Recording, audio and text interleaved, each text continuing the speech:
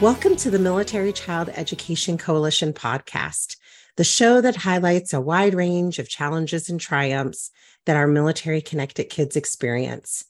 My name is Nikki Harrison, and I'll be your host today. We would like to say thank you for the support of the Hanscom Spouses Club for this episode. And I have joining me today a really special guest.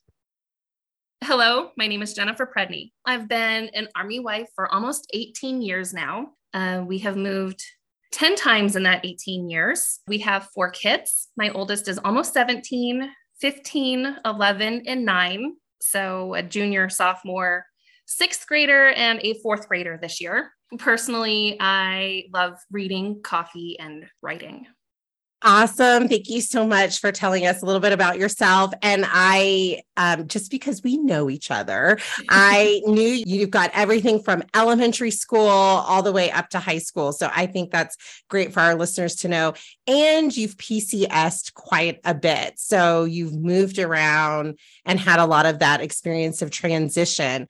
So I'd love for you to tell our listeners how being a military family has really impacted your children's education.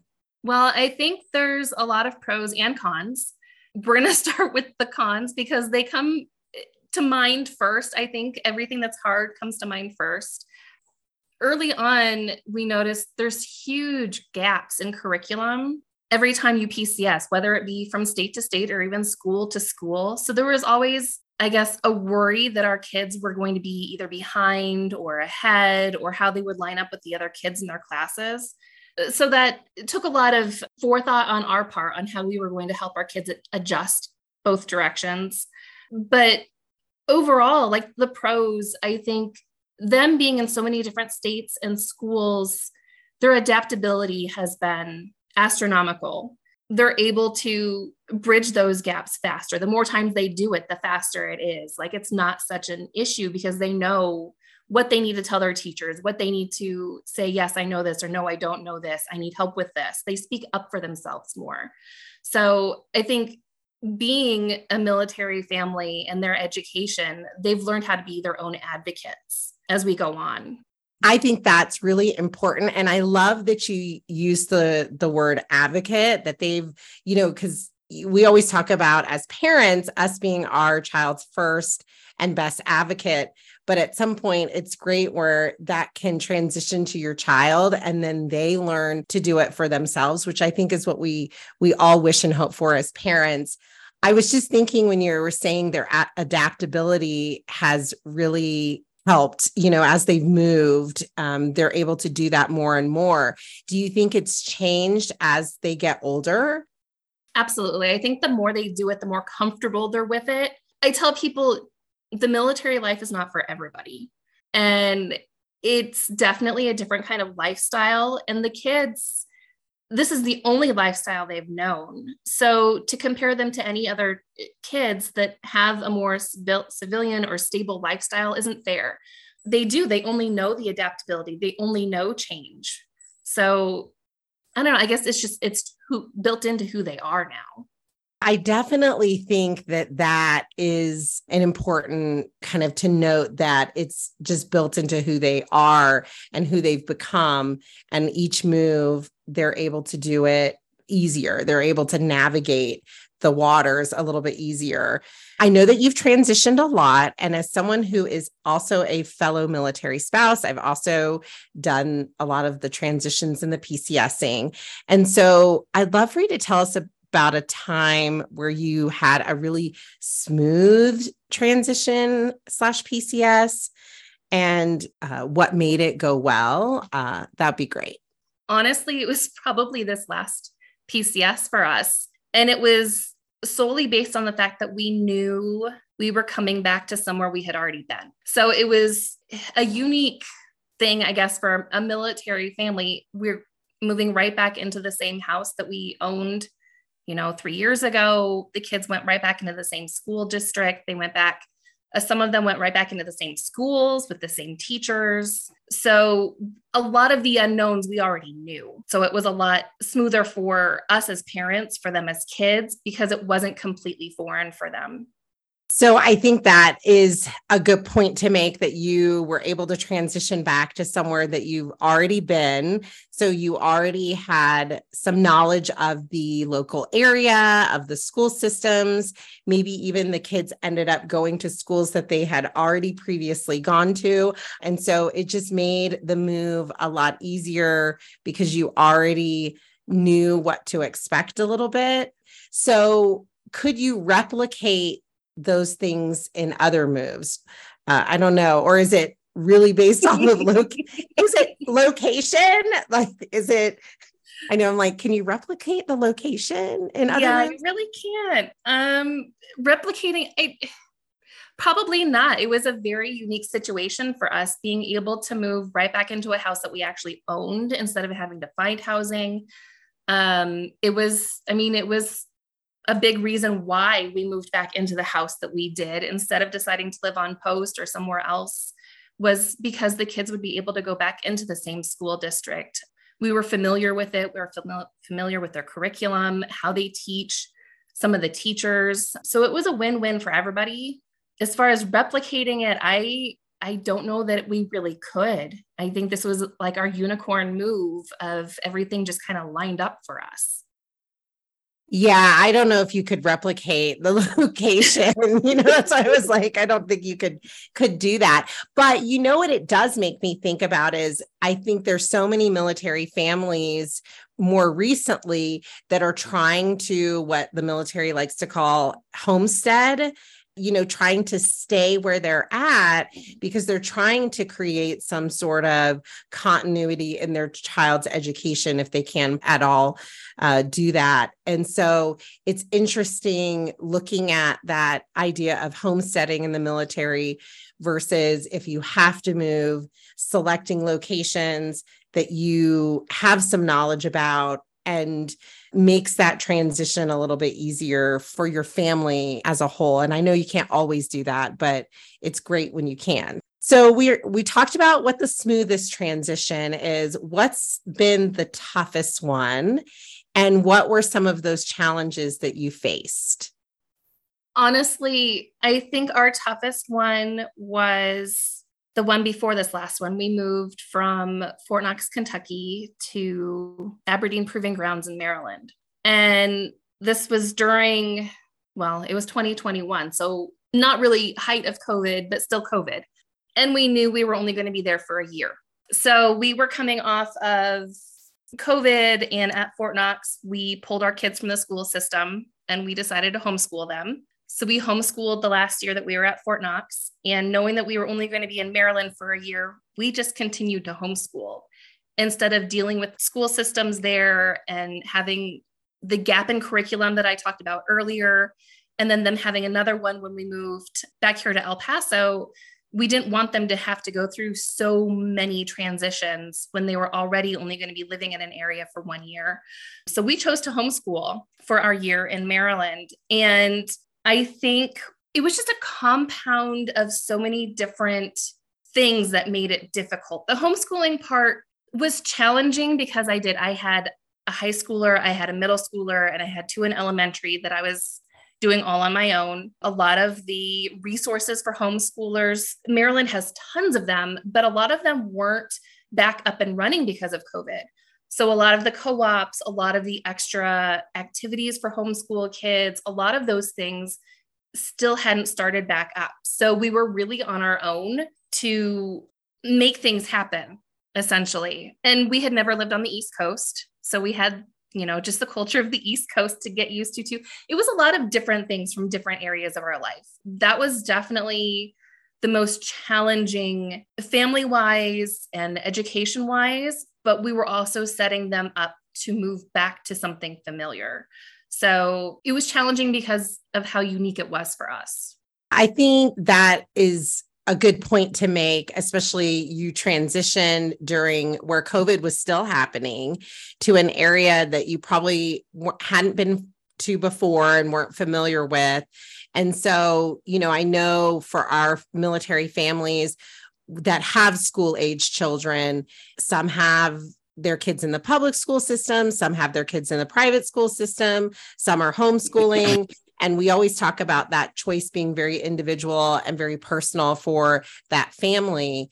And so I could see how that would be a really difficult transition. And then to know you're only going to be somewhere for 1 year is really hard. I think all of that was probably a challenge, but nice that you could come back then after that year to some place that you were really familiar with. So MSEC is the national advocate for Purple Star schools, and Purple Star schools are really designed to show their support and commitment to meeting the unique needs of military connected families. And we know one of those unique needs is that our military connected families are highly mobile. And so I would love to know, what are some of the things that you look for in a school that supports your children? I think first and foremost, it's a school that is aware on at least some level of the military lifestyle, that they understand the kids are going to have unique challenges that the rest of their kids probably don't have. It's an understanding administration that has open communication. It's knowing that they're willing to work with the families and the kids through the transitions or with the transitions. I mean, we have, because of my husband's job, he's gone a lot, and they're short stints where he's gone. So it disrupts the kids, especially the younger kids, emotionally, and that they may not be all present in school. So knowing that there's an open communication with the administration and their teachers, and that willingness for both teachers and the administration to understand and work with the kids on that level is really comforting to me as a parent. So I think a great point you make is open communication. I feel like that is really important. And with the Purple Star schools, there's all of these different components that are part of becoming and being a Purple Star school. And one of the biggest pieces of them being successful is communication with the parents, with the students, teachers, staff, administrators, community, stakeholders. So if you could design your own program that best supports military connected students in regards to their education, what would it look like? I feel like this is a great question for all of the parents. Yeah, it's definitely a unique question for me, because I have been involved in the schools and kind of seen not a lot of parents understand like how schools are structured, where their money comes from, how the state impacts that, how federally that impacts it, training and all of that. For me, like a program that I would love in a school would be that it starts with the teachers and the administration getting military specific training, honestly, just so they have a better understanding of the military life. I know that there's programs where teachers can go on military installations and live the Army life for a day. They go through all sorts of fun high ropes courses and simulators and things like that, just to give a little tidbit of what military life can be like. But I think that more than anything would make such a huge difference in any school, is just having that knowledge. So they have the empathy, they have the understanding that's more than just what you can read about in the papers.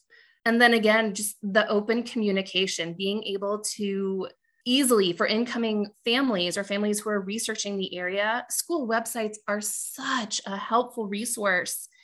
And if there's no way to actually get any military information from that school, I mean, you don't even know if there's any military families that go to that school. So having them advertise, yes, we're military friendly. Yes, we have these resources right there on the websites is a huge, huge help. So those are my two big things: having up-to-date websites that advertise to the military families, have that open communication that, yes, we're here for you. And then training the administration and the teachers and the staff that this is a unique lifestyle that they don't, encounter on an everyday basis, but they need to be aware of it.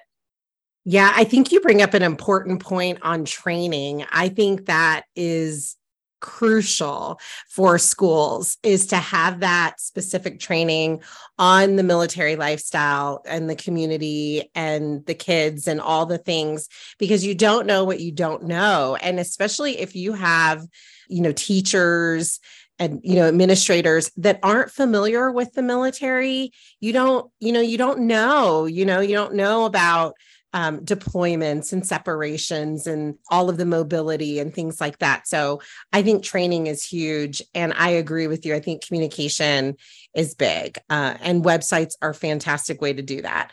If you can standardize your website yes, and make them very easy to navigate and find information, I think it's really, really helpful, especially for our families. When you're moving around and you're going to that new place, one of the first things that you start doing is looking at schools, right? When you have school age kids and you go to the websites. So right now is our back to school season. And for a lot of our kids, they're probably already back to school. And then we have some kids that are in the midst of going back to school.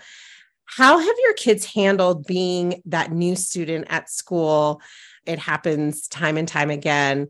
And maybe it's different for each one of your children, right? Some handle it a little bit better than others. Yeah, absolutely. And it changes over time too.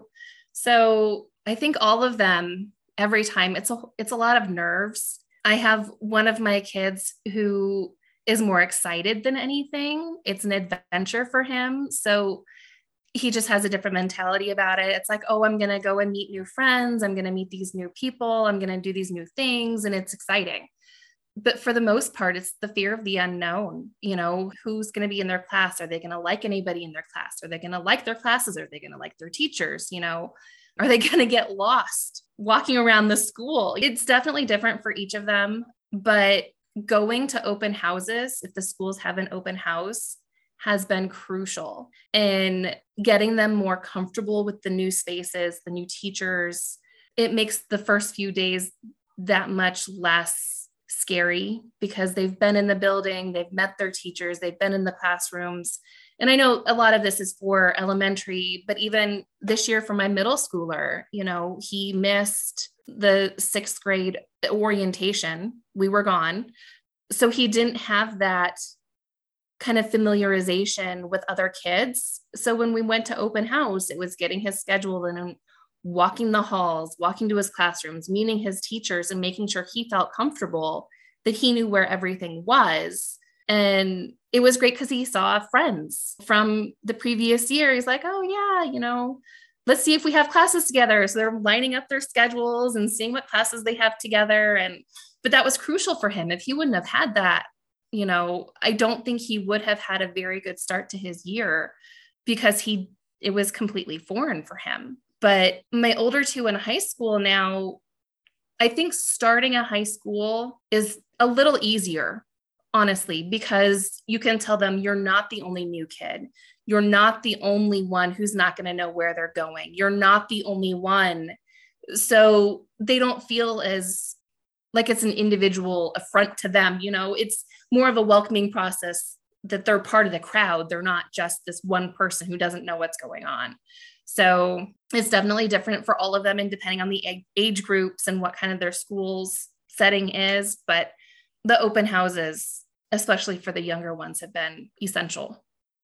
Yeah, I think that brings up a really good point about back to school events that schools have, and whether they call it the open house or the meet and greet or, whatever it is, how significant that is for students, and especially our new students, I think is really important, as well as those orientations. It's funny that you say your son missed his orientation because I think the same thing happened to us. I think my oldest missed his 6th grade orientation as well because we were traveling in the summer, which is another part of being military. We find out we're moving somewhere, we get orders, we've got to get there. We're trying to build in vacation in the summer as well and see maybe extended family all at the same time.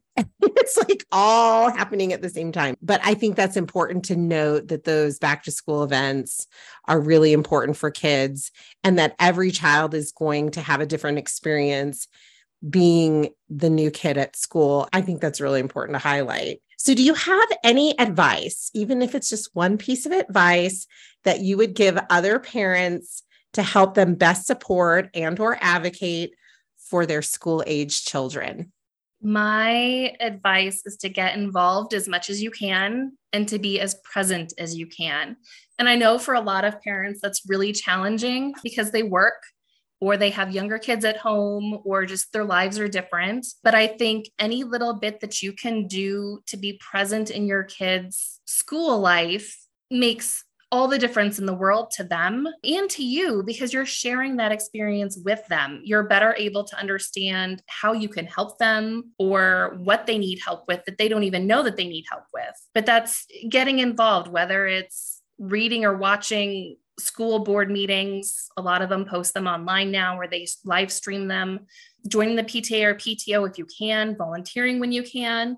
But even it's just attending school events, go to the sporting events, support your kids wherever you can, reaching out to your kids' teachers. If you can't go to anything, even just sending that email and be, hey, I just want to touch base with you and make sure things are good. Even the busiest parent, I think, has time to send, just a really short email. Hey, I know I haven't been able to attend things. I just want to touch base, making sure my kid's doing okay, that there's nothing that's come up that I need to know about. But it really goes back to the open communication too. But yeah, getting involved and being present, however that looks for you, would be my number one thing. I love that. I think it really pushes to the forefront the importance of parent involvement, parent engagement on the school's part as well, and bringing them in. And you saying being involved, no matter what that looks like for you, is really important. That, if you can't always be volunteering in the building, what are other ways that you can be involved?